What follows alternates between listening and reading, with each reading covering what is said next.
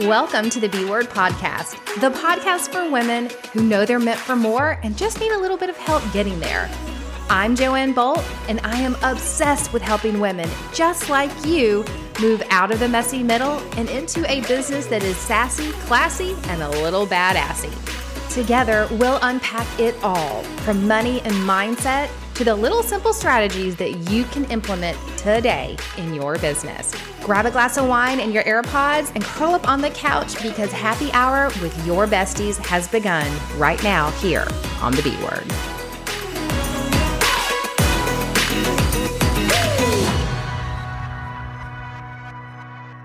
Hey friends, welcome back to the B Word. Today we're going to talk about 4 mistakes in marketing you may be making and that are causing you to be broke as a joke.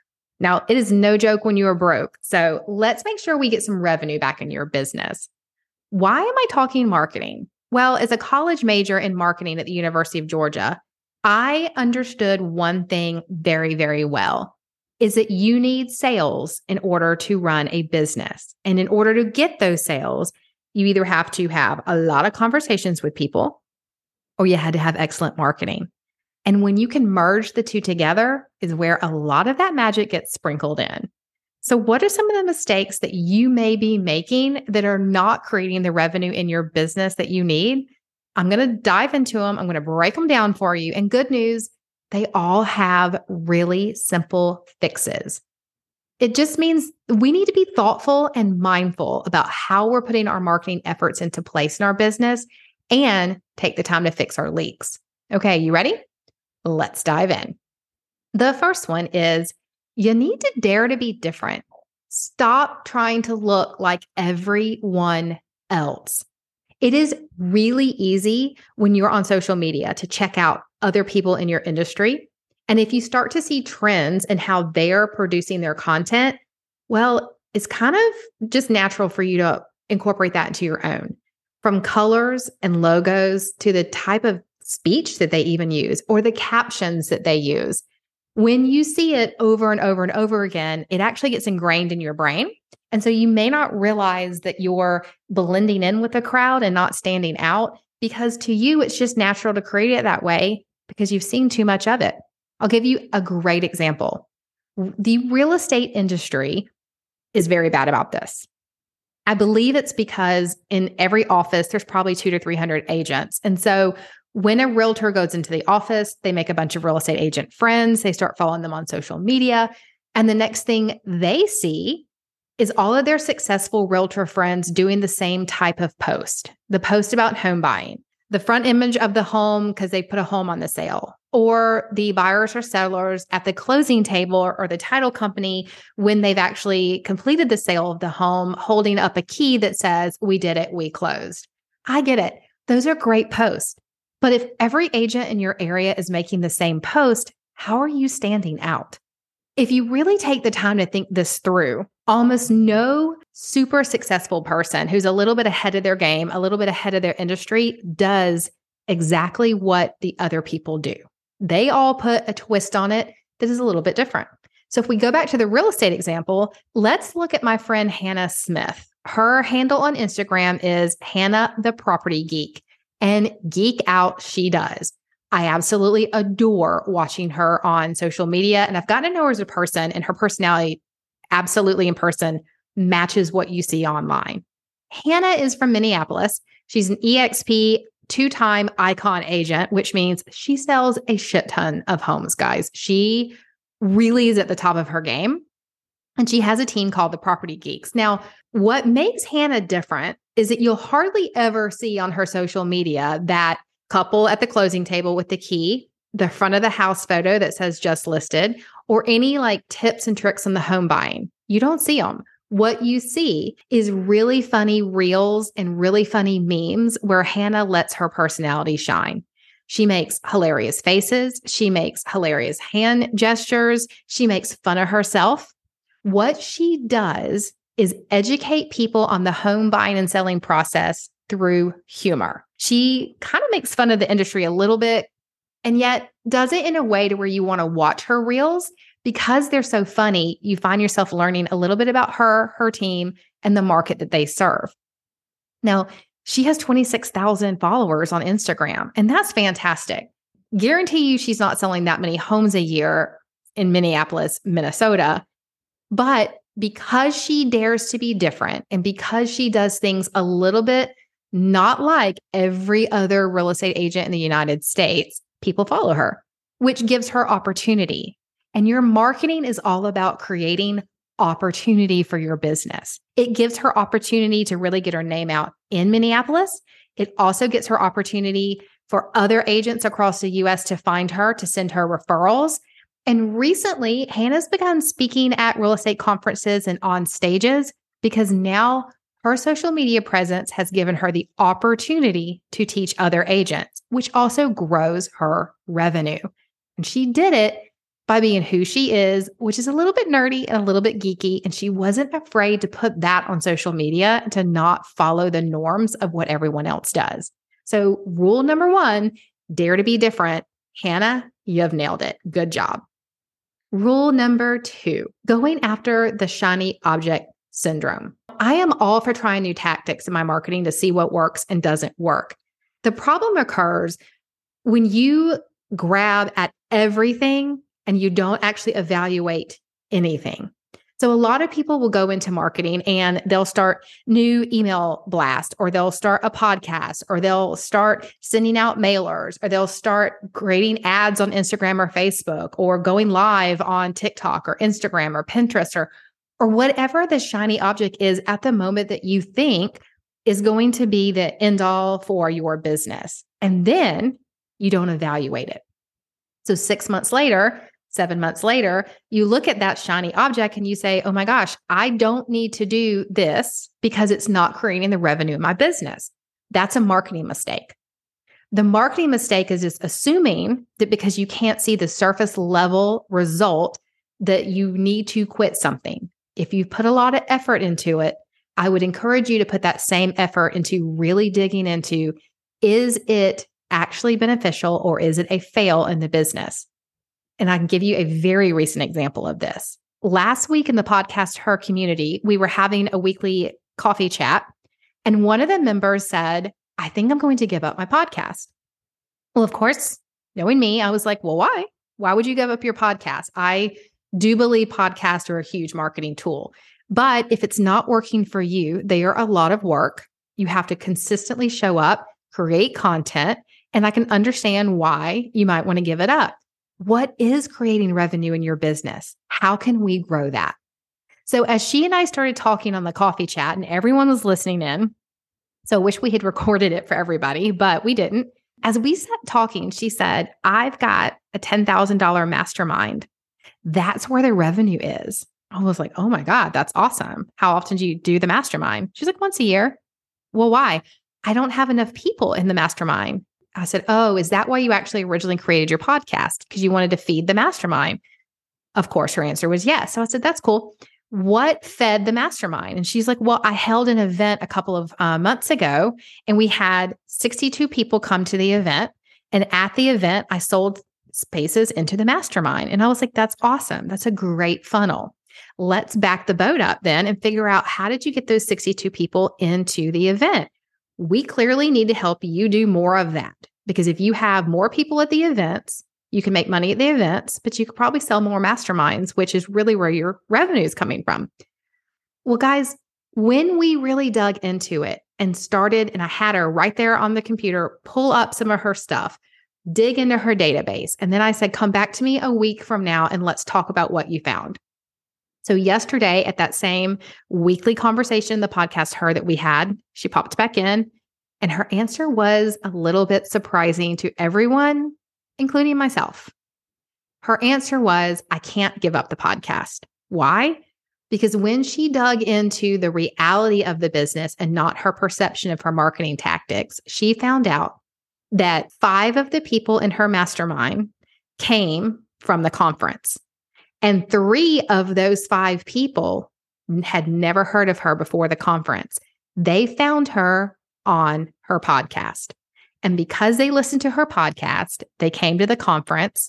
Because she showed up in person at the conference like they expected her to, because she sounded and acted exactly like she did on her podcast, they decided she was the coach for them and joined the mastermind. Now, that may not sound like a whole lot, 2, 3 people out of 10 in a mastermind. But when you do the numbers, it was about 20 to 30% of her mastermind money came directly from her podcast. So when she broke that down and compared to Instagram ads or going live on Instagram or anything else that she'd done, she was like, Joanne, my podcast I thought was a flop because it doesn't have a huge audience. It's actually the biggest revenue maker in my business. It funnels into where I need it to funnel into. So now I said, great, then you need to keep doing your podcast. And now let's figure out how you can convert it at even a bigger level. Because she could have done shiny object syndrome. She could have just started throwing ads on Facebook or doing some other form of marketing to fill that mastermind. Instead, she took the time to evaluate her marketing tactics down to the nitty gritty and discovered the thing that she was going to get rid of is the only thing she needed to keep. Okay, the third marketing mistake you could be making, and guys, this one is really a deal killer. Like it can actually bankrupt you, is not curating something that your modern client actually wants. I mean, falling into the trap of the marketing techniques of, because we've always done it this way, we should keep doing it. I've seen so many entrepreneurs fall into this little, snag, especially again in the real estate community. I started my business out, I sent out probably 10,000 postcards a month, and it generated quite a lot of business for me. Fast forward 22 years, if I still chose to do that today, because I've always done it that way, I think actually I would have gone bankrupt as an agent. And I see a lot of other people do that too, because I wouldn't have taken a modern look at my consumer and said, they are not trying to find homes for sale or an agent by a postcard in the mail. They're going to get online. They're going to find you on Instagram. They're going to check out your podcast. They're going to look at you on YouTube. They're going to go figure out who you are as a company or a brand before they ever want to work with you. One of the other really big examples I can give you of who's fallen into this trap recently is Bed Bath & Beyond. Have you guys noticed that a lot of their stores are shuttering, closing shop? Well, here's what happened behind the scenes. Bed Bath & Beyond is the store that you go to for your kitchen appliances or your bedroom stuff or the vacuum cleaner that you need. I've bought several Roombas there, but you only go when you have a 20% off coupon. Am I right? Somebody give me a snap. Yeah, I'm right. You wait until you have those coupons in hand. They come in the mail, or you give them your almighty email address so that you can get them in the email. But you're only going to shop Bed Bath & Beyond when you do have that coupon. Bed Bath & Beyond chose to ignore that. They looked at all of their competitors like Target that created its own private brand, and Publix has its own brand of food. And they looked around and said, well, if they can do it, so can we. And so they started creating a private label of kitchen mixers or duvet covers. And they started trying to sell that. And they put all of their marketing dollars into their private label. And they put a lot of efforts into their private label. In a time when consumers were ordering more and more stuff online through cheaper options like Amazon. Now, I'm not saying Bed Bath & Beyond should have actually lowered their prices. What I'm saying is they ignored who their target audience actually was. People didn't go to Bed Bath & Beyond to buy a mixer. They went to buy the KitchenAid mixer. And they went there because they had the 20% off coupon and they could get the KitchenAid mixer, the good stuff. They chose to go to Bed Bath & Beyond over the Walmart, and Bed Bath & Beyond chose to ignore that. And as a result, they are having to shut down a lot of their stores right now. The other, and this is a great example, my friend Brittany actually showed this one to me, David's Bridal. I haven't actually thought about David's Bridal in a good 20 years since I got married, but David's Bridal used to actually state in some of their commercial that one of every 4 brides wore a David's Bridal dress on their wedding day because they really had cornered the market for the bridal dress. Now, again, they chose to ignore the shift in the economy. And they chose to ignore the shift in the consumer. The consumer stopped wanting the $10,000 dress from David's Bridal. The consumer began being a lot more conscious over how they were spending their money on their wedding. They started wanting the barn weddings, the outdoor weddings, the less frills, more fun weddings. They started to have the bride and groom or partners that wanted that experience that didn't break the bank because they knew that they wanted to start a life together, not in debt over a wedding. And David's Bridal ignored the signs. They kept going exactly how they'd always gone. Why? Because quote unquote, they cornered the market. They were the big boys. This would have been a simple fix. They could have easily put a line in their brand of more affordable dresses. They could have easily really toned down the frills, the styles, the everything in order to accommodate both the bride who wanted that type of wedding dress or the bride who wanted simple, plain, and inexpensive.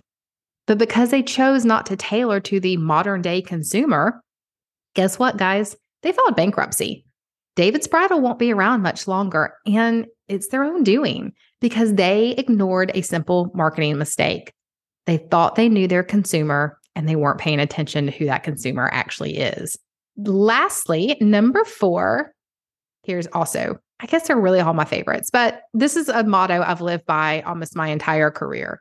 If you are a jack of all trades, you are a master of none. Let me break this down for you in the context of marketing mistakes. Your brand needs to define 2 to 3 pillars and go all out in them. That's what makes you stand out for the mass market. You don't need to be the person who talks about everything or sells everything. You just need to hone in on those 2 to 3 things that really light you up, make you a little bit special, and let that be your content and let that be your message. I'm going to take Natalie Ellis's company, Boss Babe, for example. You've probably heard of Boss Babe. It's amazing. I'm a member of it myself. Boss Babe's brand is for women entrepreneurs, which is really generic. Actually, their website greets you with the phrase, "We exist to help ambitious women make more money and build lives they love." So when you look at this and you look at joining their membership, which is the society, you think they're going to talk about everything. When really Boss Babes is pretty clear that they're going to give you a little bit of everything, but they're going to hone in on a few things. One being your finances, because without them, you have no business. And one being your social media. So they have Influencer School, which you can join. That's all about how to create influence to build your business on. They host a lot of workshops on social media. They have webinars, they have paid stuff, and they have free stuff. The pillar of influence and social media is one of the main things they hone in on as a company, although their company encompasses almost everything you need to be a female entrepreneur. But all of the other stuff are little bitty pieces to what they teach, what they showcase, and what they help you learn. The big stuff that they focus on, the stuff they put the masterminds on, the stuff they put the masterclasses on, the stuff you get a million emails about, it is all about social media and influence with some finance and freedom thrown in there, because those are the pillars that they concentrate on. Let's also take a look at like Amy Porterfield. She's kind of a baddie in this space. Amy Porterfield is known for her Digital Creators Academy. It is her 10-week online class that I think you have modules that you can learn from, and she goes online and talks you through some of them in like a group coaching type situation. It's really for digital creators. It's her thing. Now, if you listen to her podcast, Online Marketing Made Easy, Amy touches on a lot of pieces of being, once again, an entrepreneur. Everything from writing show notes for her podcast to how she creates her team to how she uses companies for payroll. But a lot of what she focuses on, one of her pillars is digital courses. How to create email lists is another big pillar for her. So you'll notice if you listen to Amy that every couple of episodes on her podcast or every couple of webinars that she puts out online or every kind of thing that she comes back to in all of her marketing, it's going to have a heavy emphasis on digital courses or email. Those are her 2 pillars. They make her stand out from the crowd of people that help entrepreneurs. Getting clear on some of the things that you can be masteress of means that you're not the jack of all trades. And that is how your marketing helps you stand out and make money. And honey, without the revenue, you're wasting your time. So here's my question to you. What pillars are you doubling down on? Are you tossing spaghetti strands on the wall to see which one sticks and just hoping that someone finds your brand? Are you creating a business that resonates with modern preferences, or are you stuck in the same thing that other people did 15 years ago? Are you daring to be different in your brand? Tell me. Let's have a conversation. Hop into my Instagram on @itsjoannebolt and let me know which one of these you slapped your hand to your face and went, oh no, that's me. And until next Thursday, keep building that business and put a microphone on it.